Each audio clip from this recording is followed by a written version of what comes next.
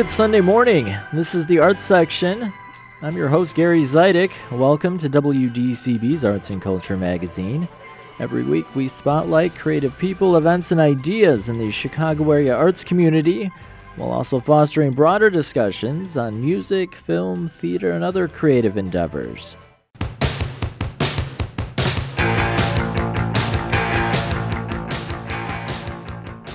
Today on the program, I'll catch up with talented actor and filmmaker Clare Cooney to talk about her new comedy horror film that's opening later this week. Theater critic Kerry Reid will join me to review a revival of Cole Porter's Anything Goes. Later in the show, I'll talk to author and screenwriter Rachel Koller Croft about her novel Stone Cold Fox, and we'll hear about the results of a survey that looked at DEI efforts in the local arts sector. All that's coming up. Thanks for tuning in this morning.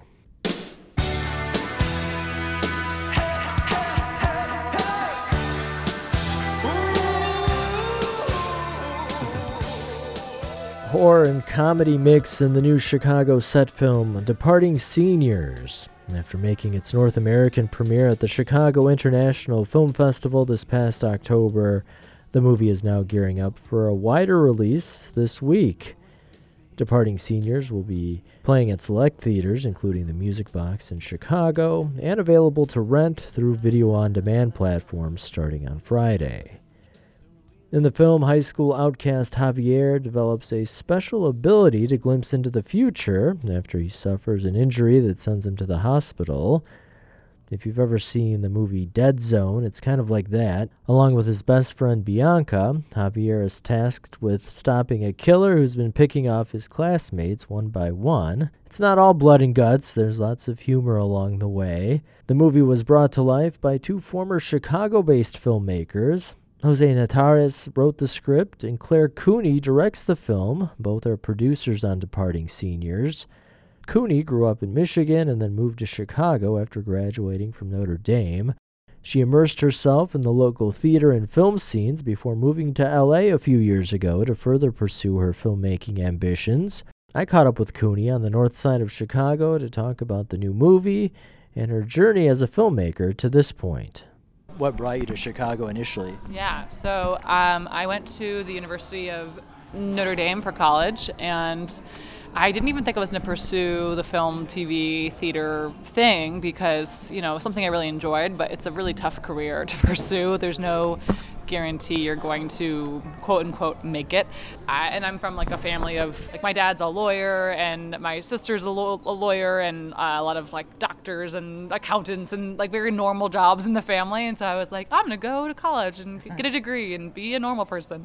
And I went to Notre Dame and I got cast in a play my freshman year, which was a surprise to me. And then I kept kind of auditioning on the side and I kept being cast as bigger and bigger roles at school. And then I took on kind of a leadership role in the musical theater group in college, and I realized I was I don't think I want to stop this. I want to keep pursuing this. So I love the Midwest. I've always been a Midwest girl. I grew up in the Midwest, so I wanted to try it and I wanted to stay around here. Moving to New York or Los Angeles felt like such a leap and such an unknown thing. So I came to Chicago first, and it was honestly fantastic. I started mostly in the theater scene and then eventually kind of got to know the film TV scene and was acting and stuff there. And then I felt that itch to direct. I directed a little bit in college and I just really felt like I wanted to explore that. And so I was in Chicago for 8 years and directing and acting and being involved in both the theater scene and the film TV scene, and I loved it. It's still very much my artistic home. Now you live in LA, yeah. So when people ask where you're from, do you have to qualify your answer? Well, I say in my Instagram bio, I say LA, Chicago, Detroit. Those are my three places, it's true. I think it depends on the year, but I spend months in Chicago usually every year. I was on a show that was recurring on the CW in 2021, and so I was here for 3-4 months of the year, and then I always spend the summers in the Midwest. There's no place better than Chicago in the summer, so I'm often between Chicago and Detroit throughout June, July, August, September, and then I mostly spend the winters in Los Angeles. So ideally, as bi-coastal as I can be, I'm into it. Yeah. Those months work out well. Yeah. Instead of the reverse. Exactly. Why the move to LA? Honestly, I felt like I felt like I had achieved a lot really quickly in the filmmaking side of Chicago. Like I love Chicago. I love the community here, but I wanted to push myself and be as ambitious as I possibly could and grow my career as much as I could. And I felt like people would be calling me in Chicago to have like a meeting for advice about making a short film or wanting to work with me. And I kept thinking like, I'm a beginner still. Like, I want to be the person who's calling everyone else asking for advice. I don't want to be the person people are asking for advice. I want to go somewhere where I'm working with people at the top of their game, the top of the field. So this is nothing against Chicago. Chicago has some of the most talented people in the whole world, but LA is like the epicenter of this business. And so I thought, I was 29 and I was like, I'm only going to get a chance to try this once and it's going to get harder and harder. So I really wanted just to go for it. And I knew that if I grew my career the right way in Los Angeles, I could always come back to Chicago and come back with like all this knowledge and experience and kind of really help foster a lot of the great roots Chicago has and kind of be a leader in the film TV scene here. That'd be, I think, eventually my goal.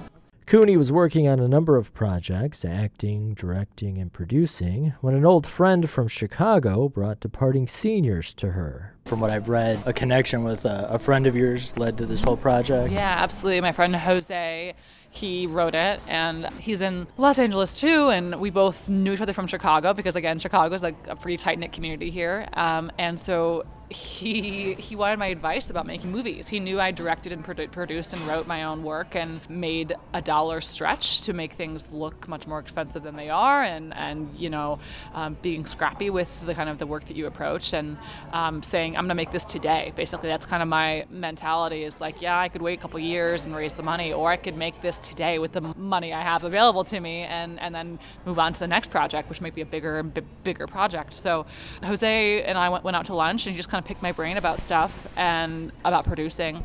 And then a few weeks later, he was like, actually, we're looking for a director. So you would want to come in and talk to us. And I went in and I talked to him about the film, and that's how it went. We then started kind of brainstorming, trying to find money and support for the project. And then we thought of a company in Chicago called Dark Sky Films, and we found them, and they loved the script, and they felt it could be greenlit and made in Chicago for a modest budget and in 16 days. So within a few months, we were flying to Chicago to shoot the movie. It was a very quick process once it was greenlit. Yeah. What did you think of your initial impressions of the script? I mean, I thought it was charming. I thought it was funny. I thought it was absolutely a love letter to slashers and horror films, and I'd known Jose was such a fan of horror for so long, and I'm much more of like a thriller drama kind of person, and so when he sent me the script, I thought it was really funny and a really like commercially viable film. I think it's something that like a lot of people will like in terms of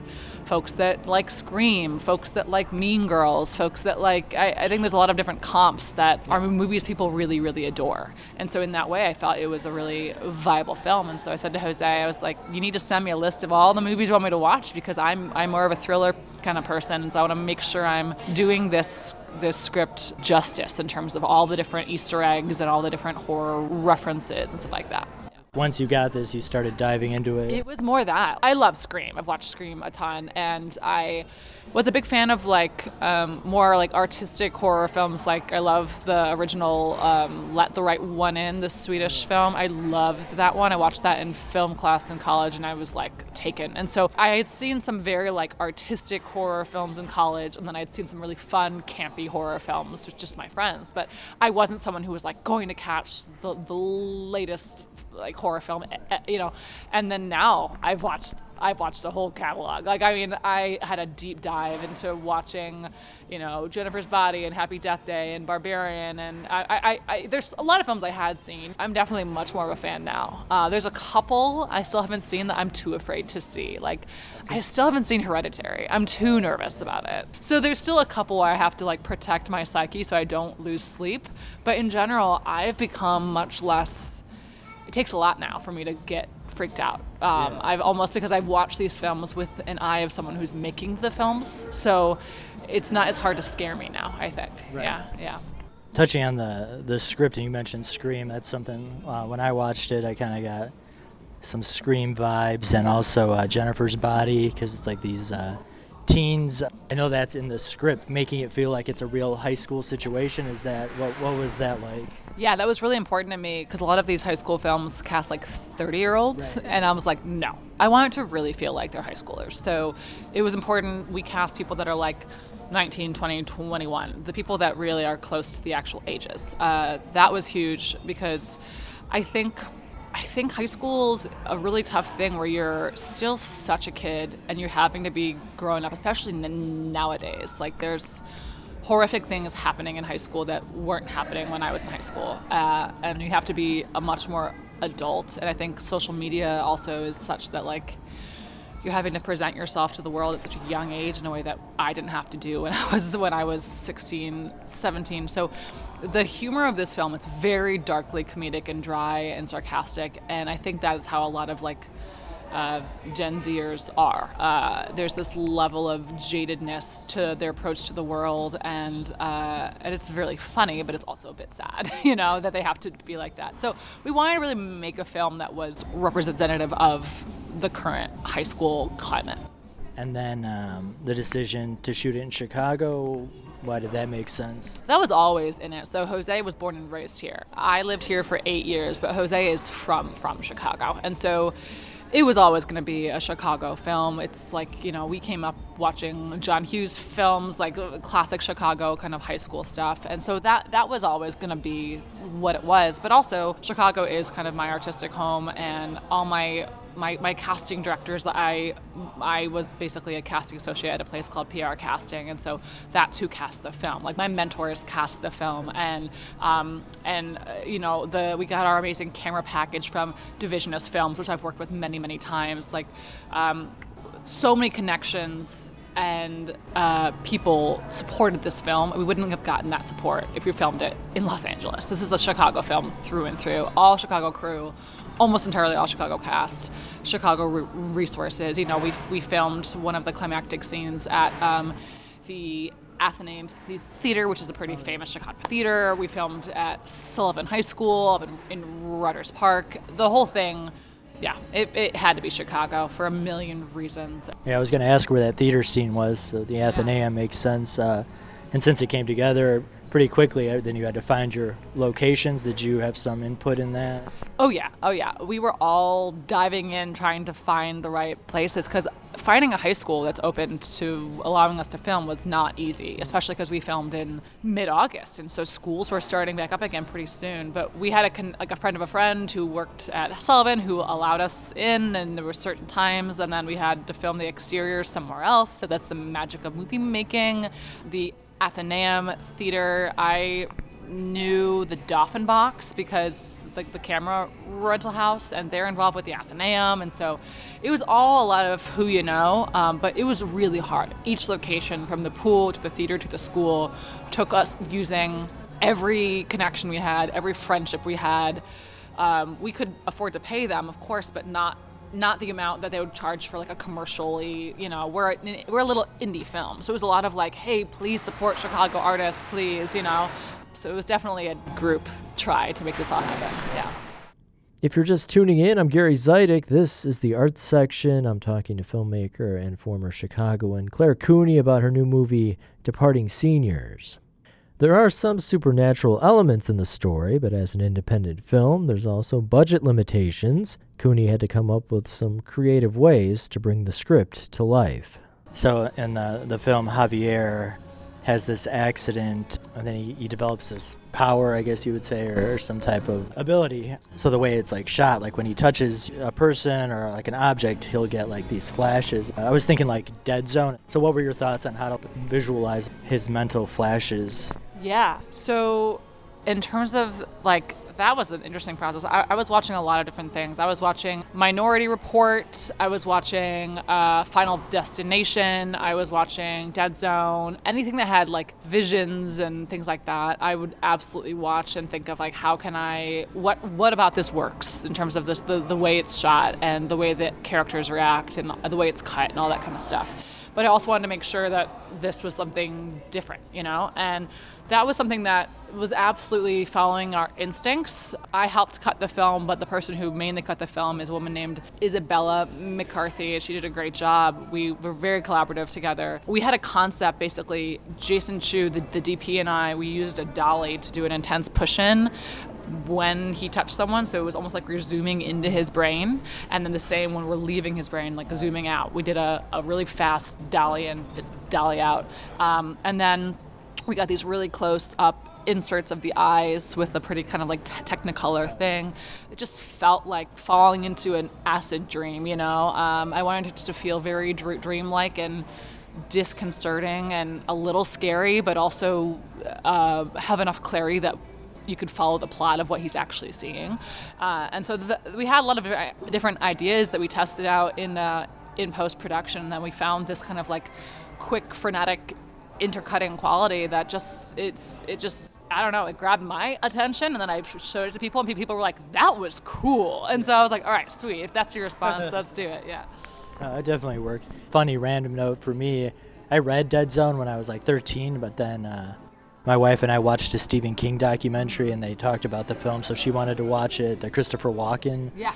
And so we had just watched it like 2 weeks ago. So then, yeah. Well, there's one moment in Dead Zone when he's at the hospital bed and he sees the fire, and that was really informative because I don't want to give too much away, but when Javier's having a vision, when the visions start to get very dangerous, whatever's happening to the character in his vision, you see is happening to him a little bit. Like if someone has a bloody cut on their forehead, he does too. That felt like that was a little bit of the Dead Zone thing where he's seeing a fire and then all of a sudden his bed is on fire. It's not real, it's in his brain, but I think visually I thought that was a really powerful kind of reference to bring into it.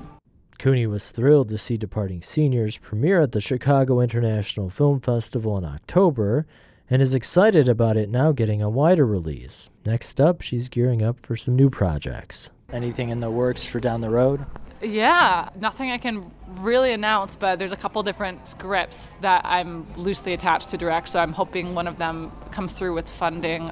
It's been a little slow with the strikes, but now that the strikes are lifted, I think that things are going to get into motion. So I definitely think there's some horror, thriller kind of scripts that I'm excited to sink my teeth into. And then I just directed a short film in Arizona. I just acted in a short film last week. I'm happy. Like things are still really moving, even though the things have been slower with the strike. More features to come, hopefully. I'm really excited to direct my sophomore feature and hopefully more after that. Yeah. I'm going to guess it's a mix, but right now, would you pick acting, directing, producing? Like what are you most? I love both directing and acting. Producing is something I do kind of out of necessity. At this level, the director really has to be deeply involved in the production of stuff. It's just because an indie film never gets quite enough support as it needs, and so you're using every connection available to you. So producing's fine, but the thing I love is directing and acting. My dream would be to be able to do both. Like I one day want to do something like Bill Hader doing Barry, where he's acting in it but he's also directing, or Phoebe Waller-Bridge doing Fleabag. Something like that is something I'd love to do down the road. I definitely am leaning into the directing side of things right now just because I love it, and that's kind of where the momentum is, and you have to follow the momentum in this business. But yeah, I'm always available to act in things. I love to act as well. Claire, thanks so much. Thank you. This was great. That was Clare Cooney. She's the director of the new movie Departing Seniors. It's opening in select theaters and will be available to rent through most video-on-demand platforms starting on Friday. I'll have to play.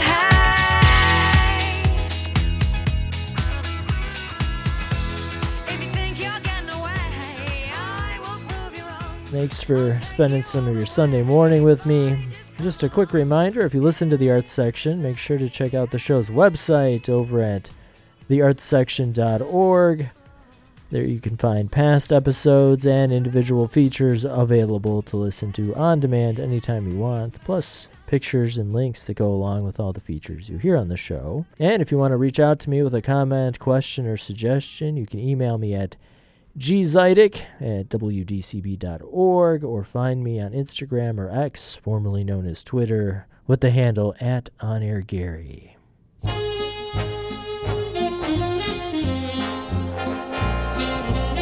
I get no kick from champagne.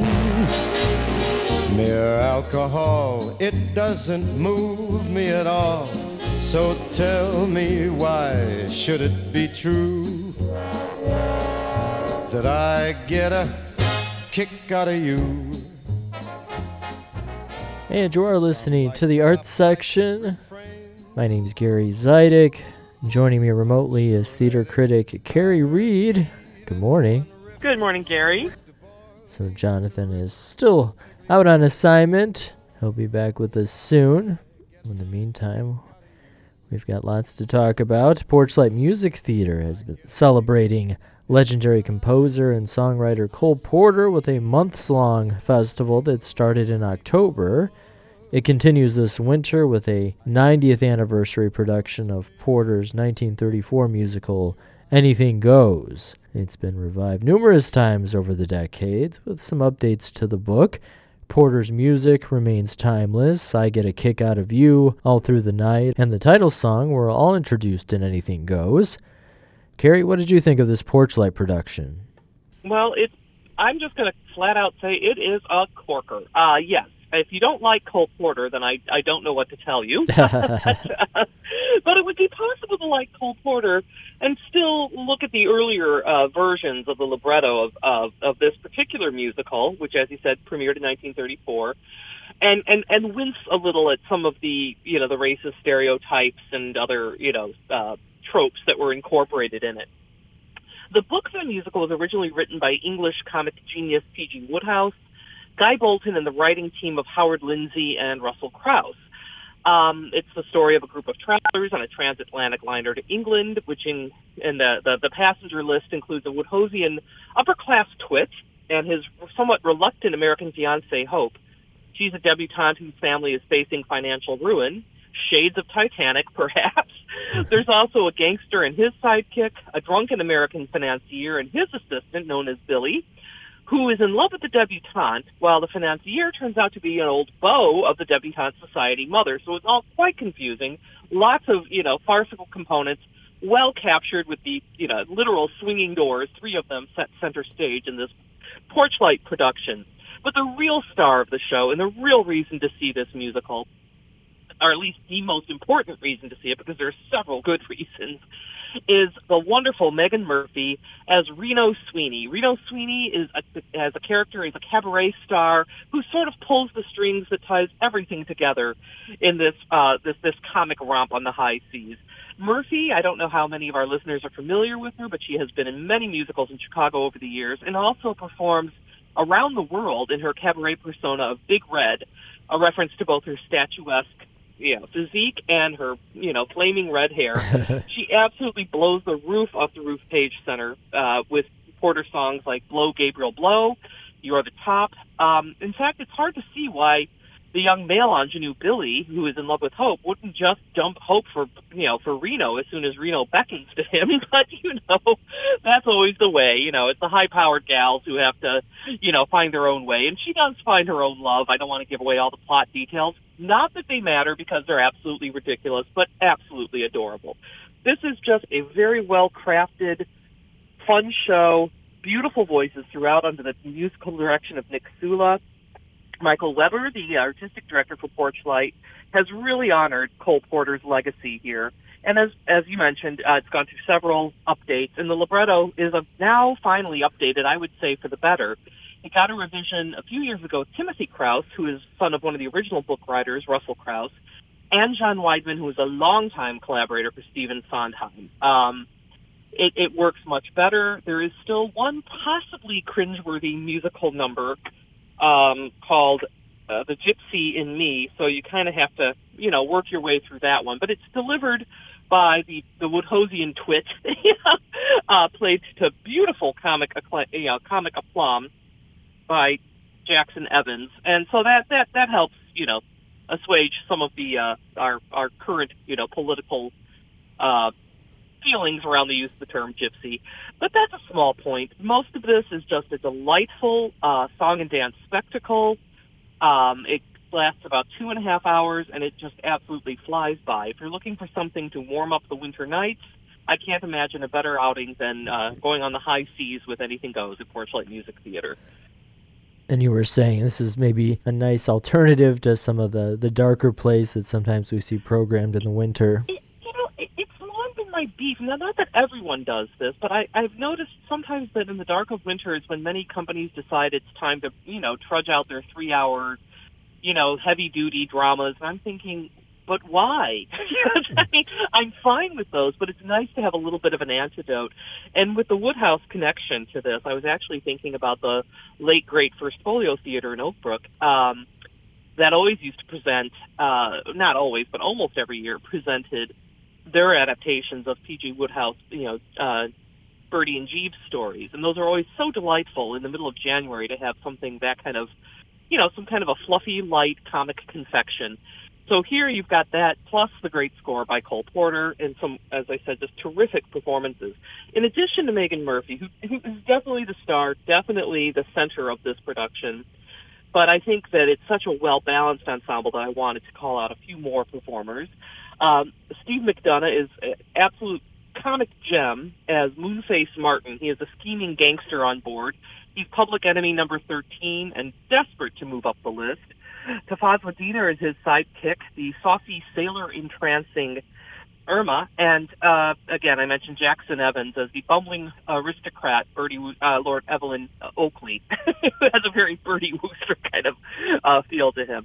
Yeah, and Emma Ojea plays Hope, the ingenue, and Luke Nowakowski is Billy, her would-be suitor, and they're wonderful together. But what I like about this show is that it really does belong to kind of the slightly older, perhaps more world-weary performers, and that would definitely be, Murphy's Reno, McDonough's Moonface Martin, and just a bevy of other fine performances. I know I'm just absolutely bubbling over with enthusiasm for this, but I have to say it's just a delight to see a show that's so well constructed.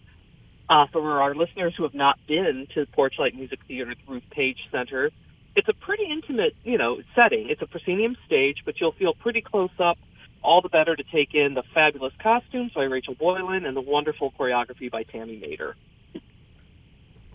Are a lot of resources needed to put on a good production of Anything Goes? As far as production design and costumes, I think it's a bigger cast. I think you can do it with a fairly simple set, which they've done here. It's a two-stage, it's like a two-level set. The 7-piece band is sitting on top, and there's, of course, like a little railing to look like a ship's deck. And as I mentioned, since it's a farce and you want your swinging doors, all they need really is the trio of doors that swing around with little portholes in them. And there's there's some small set pieces that move off and on quite quickly. Really, you just need enough space for everybody to move, and you just need, terrific belters, and that's what this production gives us. Porchlight Music Theater's production of Anything Goes continues through February 25th at the Ruth Page Center. Gary, thanks so much. Oh, you're welcome, Gary. And may I say, you're the top. Thanks.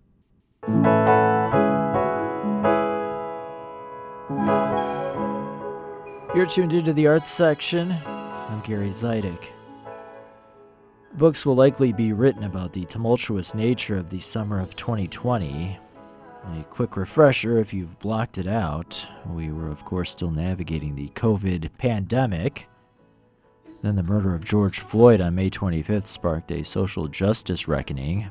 The ripple effects of the tragedy and ensuing protests impacted a number of sectors, including the arts and culture landscape. Nationwide and here locally, a number of leading institutions announced commitments to improving equity. But did anything come of those public declarations? A new report outlines the results of a survey that aimed to tackle that question and others. The report, titled Work Remains to be Done, was released by Enrich Chicago last week. Enrich Chicago is committed to advancing anti-racist transformation and dismantling systemic racism in the arts and culture sector. This is Enrich Chicago director Nina Sanchez. I caught up with her to talk about the report's findings and her organization's efforts over the past 9 years. Enrich Chicago actually started its work in 2014. That's correct. Enrich Chicago came together initially in 2014 as an informal collective of leaders across the arts and culture space in the city that spanned cultural organizations and arts presenters, as well as individuals who represented the philanthropic community and in particular foundations. A new report outlining the results of a recent survey of Enrich Chicago member organizations and the BIPOC people that work for them was released, and we're going to look at some of those results. But first, what were you hoping to come away with from this survey? I view the survey as just one more tool for us to better understand the impact of our work and the ways that Enrich Chicago, an institution that exists to support learning, to support skill building, and building a field of leaders committed to anti-racism and anti-oppression, how we can better partner with both our member institutions and the arts and culture sector at large. And so we decided to use this survey to understand what are the experiences of BIPOC people in the arts and culture space right now. Is there any difference to how they might have been feeling 10 years ago? Are there any specific learnings that we might glean from their sharing with us to make some different decisions about where and how we spend our time within enriched programming, how we might better coach and assist our members in terms of the work that they're doing, and what recommendations more broadly we could offer to any institution in arts and culture, whether they're formally engaged with Enrich Chicago or not, to do a bit more, to make more visible the racial equity work that many, many institutions have taken on. And we believe that those intentions are good. We believe that often there is work happening, and I think that this research and the findings connected to the research really illuminate the extent to which we need to really be more external and proactive in communicating the work that we are taking on, what we're learning along the way, taking responsibility for our shortcomings, and committing to moving forward in a different direction to try to repair any harm that's being caused. If you're just tuning in, I'm Gary Zidek. This is the Arts Section. I'm talking with Enrich Chicago Director Nina Sanchez about her organization's new report that looks at efforts to improve equity in the local arts and culture landscape.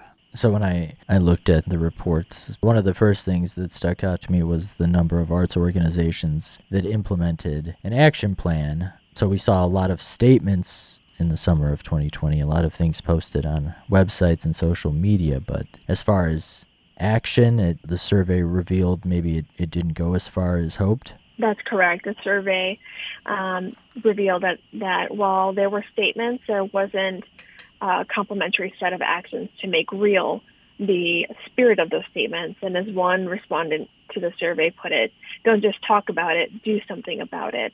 And I think that is pretty much sums it up for this survey, I think, and also a lot of other research projects like this. There is often a gap between our stated aspirations and the action steps that are taken. Some of this has to do with the fact that this work is long-term and generational, right? There were people before us taking on these issues. There are going to be people after us taking on these issues.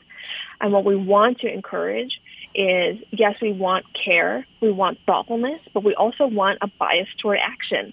So as you consider the whole set of options you have to change something about the culture of your organization, the policies of your organization, and the practices of your organization, what is it that you can implement in the immediate future? What is within your power now that you can act on? And we're certain that there is something, and we want to continue to encourage people to leverage whatever small actions they can take, to be transparent about those actions, to communicate those actions out to their staff community and also the community at large that many of our institutions endeavor to partner with and support, so that that can be visible.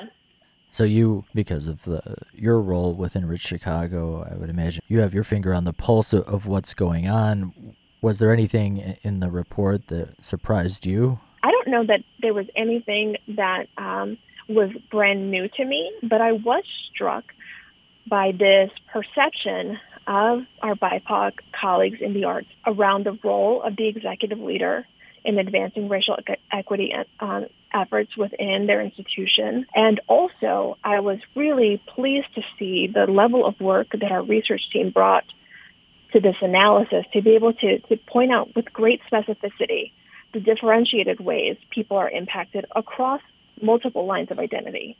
Right, so we were able to understand what a cisgender Latina woman might experience in her workplace, and we also came to a greater understanding of how some of these issues of workplace discrimination or microaggression or sense of belonging really fall short for people who identify as Black and LGBTQIA+.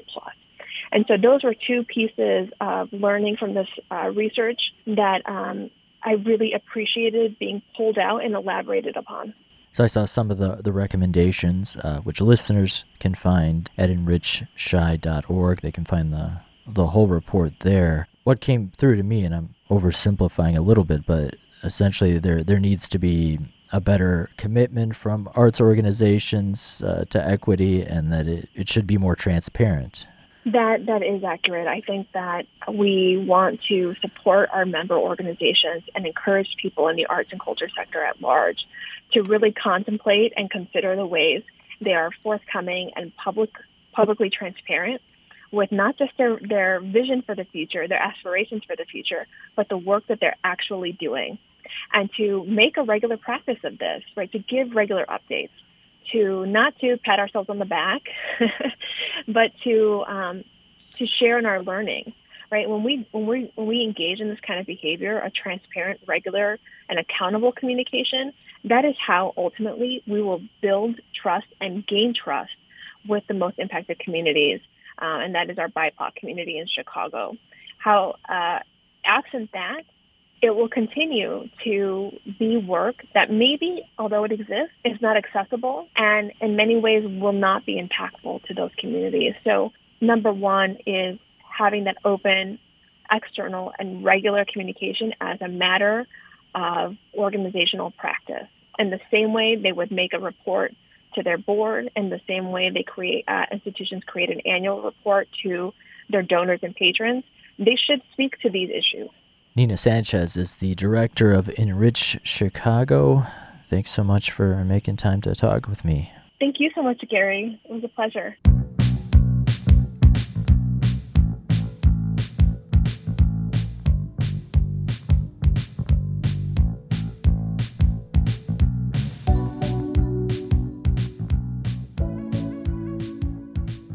I'm Gary Zidek. You're tuned into the arts section on WDCB. Just over 10 years ago, author Rachel Koller Croft was working in sales in Chicago. These days, the Chicago native spends her days writing novels and screenplays. She's already had one of her scripts made into a movie, and her debut novel has gotten rave reviews. The book, titled Stone Cold Fox, is a fun thriller tailor-made for our current times. Think The Talented Mr. Ripley mixed with a dash of Gone Girl and American Psycho, but set in the 2020s. The story revolves around a young woman named Bee, who has grand plans to marry into one of America's wealthiest families.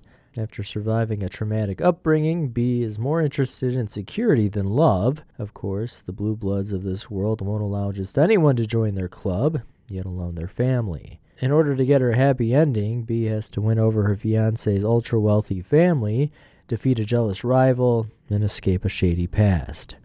I caught up with Croft while she was in Chicago for a book event supporting Stone Cold Fox. It was also a homecoming for the celebrated author. She grew up in the southwest suburbs before her family moved to the northwest side of Chicago. Writing was always a passion for Croft, though her journey to published author and credited screenwriter took some unique twists and turns. I always wanted to be an author, a writer, screenwriter, things of that nature, but I think, I came from a pretty traditional family, and even though they were always very encouraging, I wasn't exactly 100% sure how to go about it. But after college, I was going to move back to England because I did my year abroad there and met somebody.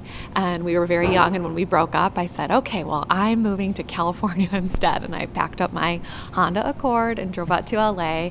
And my first job there was actually at a very popular celebrity gossip blog, and turned out not to be my calling. I did that for about a year and a half, and I think I conflated the job with Los Angeles in general, and I actually moved back to Chicago for a couple of years.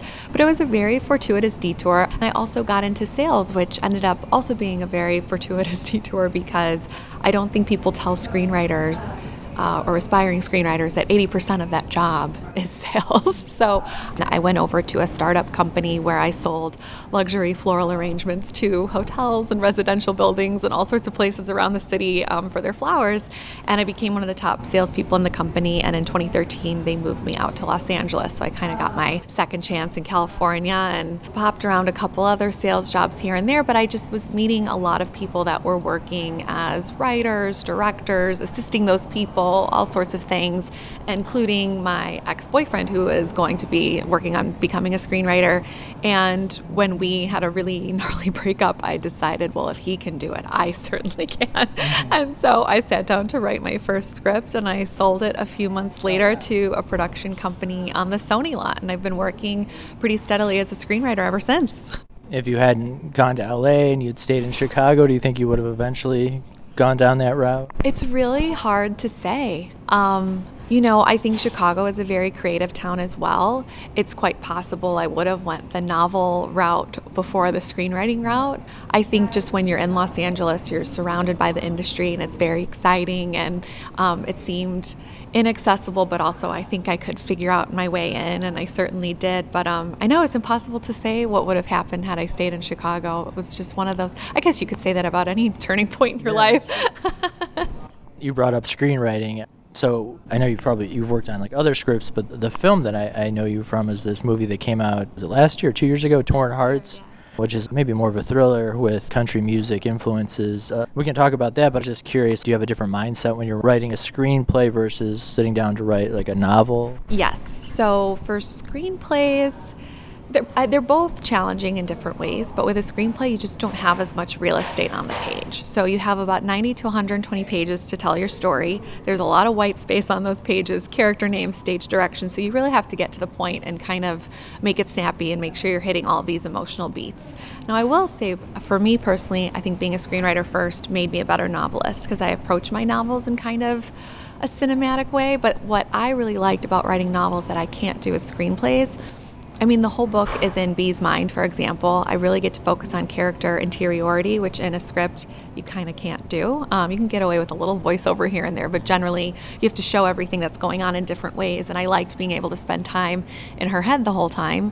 And then also I can write about what the room looks like, what clothes they're wearing. Like, you get to be the director, the costume designer, the sound designer, and everything. And the book is the finished product with your name on it, and it's your book. And that's not to say, there's a team that puts it together, and it takes a village and all of that, but the author's name is on it, and they're driving the creative. And with a screenplay isn't the finished product. It's a finished screenplay, but like most people aren't going to sit down to read it, right? It's kind of like the map to making the final product, which is the movie. And there's a ton of people involved in making a movie, so you're just kind of one part of it. Even though you are originating the story, it ultimately belongs to a lot of people by the time the film is out in the world. And then sometimes you write a screenplay, you sell it, you can make a whole living as a screenwriter and still not get produced because it just is a long journey. It's a long path to production. And barring something really bizarre happening to you, if you get a book deal, your book will be published and a physical product out in the world. So that was very exciting for me. Stone Cold Fox will be transitioning to screen at some point, hopefully. We can talk about that later. So yeah, let's talk about the book. Starting points. Was there a moment of lightning strikes inspiration where you had this idea for a story, or was it kind of like a gradual thing? A little bit of both. Bee's voice was kind of the lightning strike moment. I kind of started playing around with her voice, and I want to preface this by saying it's like her ambition and sense of humor when I say the next thing I'm going to say, but she kind of comes from three of my best girlfriends and myself and how we talk to each other and our sense of humor and things like that. And then I just kind of really dialed it up for Bee. I didn't want to make her a caricature, but I wanted to make her a villain, but in the way that I respond to villains. And what I mean by that is a good villain is rarely black black and white. They have a lot of motivation, and they make very active choices. And that was something for me as a thriller reader that I thought, as a thriller writer, I could kind of bring something a little bit different to the table, and that not only was she three-dimensional, but she was also really funny, because I find a lot of thrillers can stay very serious, and I enjoy those, but almost everything I write, especially if you saw Torn Hearts, even though it's scary or creepy, still has, you know, a healthy splash of humor. So like really leaning into that character was very helpful for my first draft, and it sort of read as just kind of like B's story. But when I went in to do the second draft, I kind of dug in a lot deeper into her characterization, and then the world at large where I was putting her in, which is the world of the 1%, coupled with a few strategic flashbacks, so people that may not like B, because some people don't like her, would still understand her. And so that was important to me as well. But yeah, my agent, when she read the first draft and responded and wanted to work with me, she said something to the effect of, "You do realize you wrote a novel about a complicated mother-daughter relationship?" And I was like, oh yeah, I guess I did, because the mother character in the first draft was not as big of an influence as she is in the final iteration. So going back in with her at the center of a lot of B's motivation, I think just made the story stronger, it made her characterization stronger, and that became more of a process. But as far as like the publishing timeline, I think it was, all told, I started the first draft kind of lackadaisically because I was working on my paid screenwriting stuff and just writing this in my free time. That took about a year, and then I worked on it with my agent for about another year. We went out with it. Multiple editors were interested, which was very exciting, so it went to auction, and I ended up with a 2-book deal from Berkeley, which is an imprint of Penguin Random House, and I'm very happy there. Yeah. If you're just tuning in, this is the Arts Section. I'm Gary Zidek. I'm talking with author Rachel Koller Croft about her new novel, Stone Cold Fox. The book follows a young woman named B who is unapologetically ambitious and a little dangerous. I would say that B is a very ambitious and beautiful young woman who is the semi-reformed daughter of a con artist. So she was raised by someone with, let's say, loose morals. And so when she grows up and kind of escapes her mother's clutches, she kind of, in a much more heightened way, it's this, nature versus nurture comment. So one of the things she's always thinking about is like, is this something my mother would do? And if so, she kind of tries to run the other way. But all this to say, she didn't have a lot of safety and security growing up, and so she kind of sees a path to her future where she can actually get some peace and feel safe and secure by marrying into the 1%. So when she happens upon Colin Case, who is from the type of family like Johnson & Johnson kids or Kennedys, things of that nature, East Coast, old money, blue-blooded family, she decides, oh, maybe I will infiltrate there. And because she is such a beautiful woman, she's not super concerned with getting the ring from him, but she knows just based on where he comes from, she might be facing some opposition from his family and inner circle, namely his childhood best friend and who has an unrequited crush on him, Gail Wallace Lester, who will stop at nothing to take B down.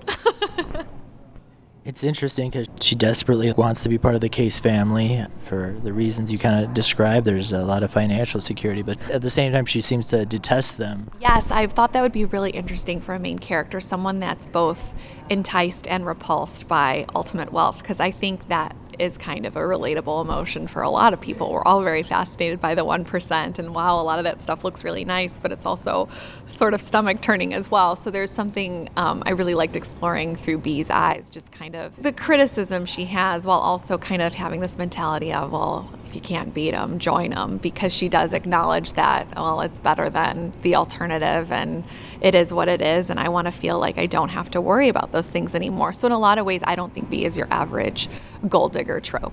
She's not really a bimbo. She is very smart, very funny, very accomplished in her own right. She has a career. She always has a plan B, C, and D, always looking over her shoulder. And so she's just kind of always on. And I think she sees this potential marriage as a way to finally feel at peace and relaxed and not like her mother and the world at large are going to be out to get her anymore. Like you mentioned, a lot of us have this interest in the 1%, probably an unhealthy interest, but my wife and I watched the Harry and Meghan. There's just something about learning about, behind the scenes of something we don't know anything about what those lives are like. So for the fictional Case family. Is that something you do research on, or is it kind of like you embellishing what you think it might be like? Yes and no. I mean, so I live in Los Angeles, which the wealth there has a very different vibe, right? It's not a lot of old money. It's a lot of showy and not, as discreet, I would suppose. And I don't want to say this family was like a direct example, but I had an ex-boyfriend that kind of came from a fancy family, and his mother was not very nice to me. So that was kind of a seed of those characters ultimately went in entirely different directions. This is distinctly not autofiction. It is a novel, but that was something that I certainly considered. And then, I don't know, I've subscribed to Town and Country for many years. I love the show Succession. I feel like there are just things we know from the larger culture that I, kind of took into consideration and thought about. But it was a combination of that type of research and then also just people I've come across in my career and kind of using them as a springboard to explore some of these themes. And your novel is definitely its own things. But yeah, a couple of things that sprung to mind as I'm reading was Succession, because the interplay between siblings of this ultra wealthy family, they kind of have their own language when dealing with each other. And then also a little bit the talented Mr. Ripley and the issues he kind of masters the replication of Dickie, but it's not being accepted into their world. Bee is really trying to ingratiate herself. Yes, and she's a very observant character and has been observant her entire life. You even see that in the flashbacks. And she's a really good mimic in a lot of ways. She knows, even when she's coming up with her story, knowing where she wants to head with it, she's like, well, I can't say I went to Harvard or one of these schools because that network runs really deep. And she's just always kind of thinking ahead and responding in the moment and feeling really prepared. And that's one of the things I really love about this character, is because she just has so much agency and puts her foot on the gas and takes big swings and is a woman kind of in control of her destiny in a lot of ways. And that's not to say she doesn't face conflict, but she's not the type of character that isn't remembering things or feels like, oh, she's a mess and all these things are happening to her. She's very much a type A character that's gonna get her head in the game. And so when she meets someone like Gail, initially I think they both underestimate each other, but it's kind of exciting to her in a way that reminds her of her mother, which is both, it obviously repels her, but there's something about that cat and mouse game with Gail at the start that she thinks it's going to be fun. Right. And then she soon realizes she may have underestimated this woman and things can get dangerous really fast. Right. So with Stone Cold Fox, you have this idea around this character Bee, and then you start writing. Do you know how it's going to end right away, or does that come? I'm someone that has loose outlines, and I use that both for screenwriting and for novel writing, because so much of my process, I've just realized now over the years of we're doing it so much, is that a lot of stuff will happen to me as I'm writing. Things, I don't think about certain stuff when I'm outlining the same way I must think about stuff when I'm actually in flow and writing. So a good example with Stone Cold Fox is the character of Ren Daly was not in my outline. She just kind of appeared one day, and I was like, oh, she's funny, she can stay, and B can kind of use her in her game. So I want to make sure I leave myself room for exploration in moments that I didn't anticipate. However, I do have a general idea of my beginning, my middle, and where I want it to land. And I would say I had a couple alternate endings for the book, but they were all kind of going in the similar direction. So I kind of made the judgment call by the time I got there. And the ending wasn't a total surprise to me. So I do like to plot out some. I'm kind of half planner, half let's see what happens. Okay. And we won't get into spoilers, but the way it ended, I could see there being a continuation. Yes, similar to B, I subscribe to always leave them wanting more.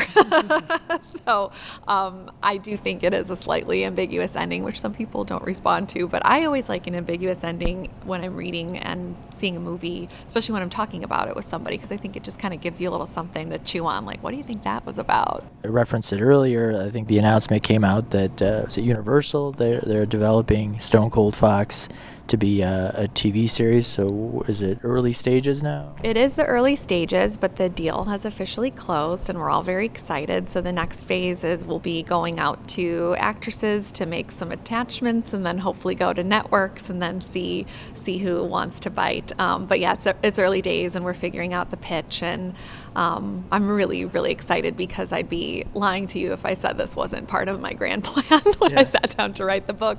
I've always wanted to write a book, of course. course. And first and foremost, I wanted to write a great book.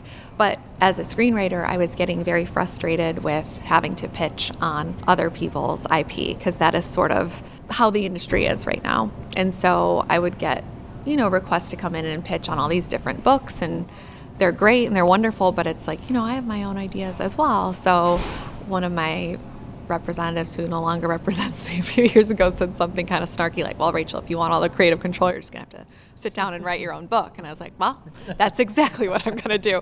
So I'm very excited that we landed where we did, and Universal is great, and producer Julie Pleck is amazing, and I'm very optimistic, but it is early days, so everyone keep their fingers crossed for me. Because the direction this is heading, maybe you wouldn't feel comfortable, but dream casting for some of the characters, any ideas? I mean, I have a lot of ideas in that regard, but I can share like who I pictured while I was writing. I mean, Bea especially, I just picture her as like the most beautiful woman on the planet, and I really did picture like Margot Robbie a lot. Specifically, the first scene when she shows up in The Wolf of Wall Street in that blue dress, and every guy in the place has his jaw on the floor, and she just commands the room. Like, she's definitely someone I thought a lot about for Bea specifically. And then similarly for Mother, I thought a lot about, Michelle Pfeiffer, Uma Thurman. Since I just watched the Pam Anderson documentary, and she's kind of having a renaissance, I was like, that's interesting. But also just kind of, woman of a certain age who's also a blonde bombshell type. And Gail's a little more amorphous in my head, because she's kind of a mishmash of like the way some people have made. She's not based on anybody. It's more just like how people in that world sometimes would make you feel, for example. So, but like a silly example, even though this isn't who it would be, but I thought a lot of the movie Legally Blonde, for example, and just kind of the Al Woods and the Vivian Kensington of it all were kind of, I used to pitch this as like Legally Blonde meets American Psycho.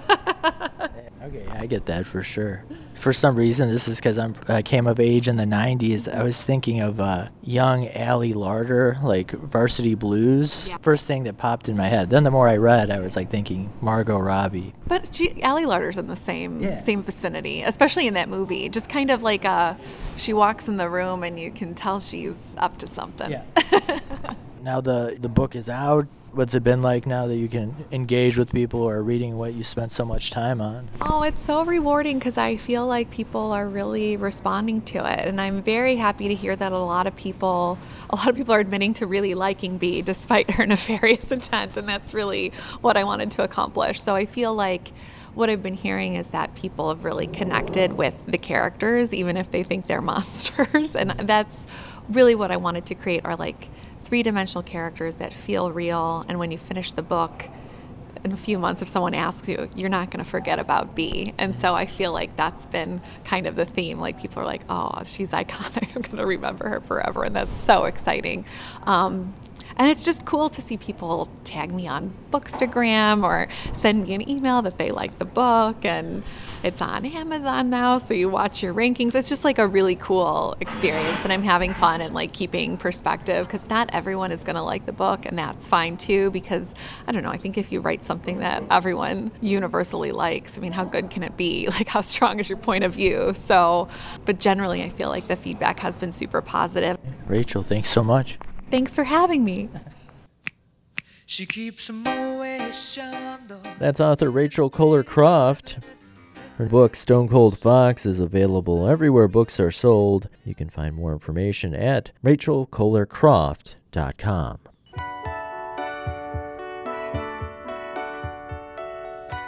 And that's going to wrap up this edition of the Arts Section.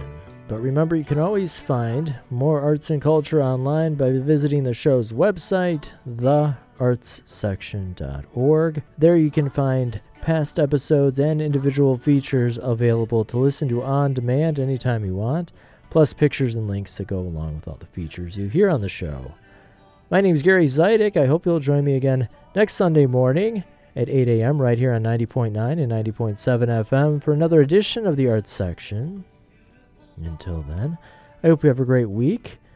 I want to wish a very happy birthday to my little guy, Julian. Happy birthday, buddy. Thanks for listening.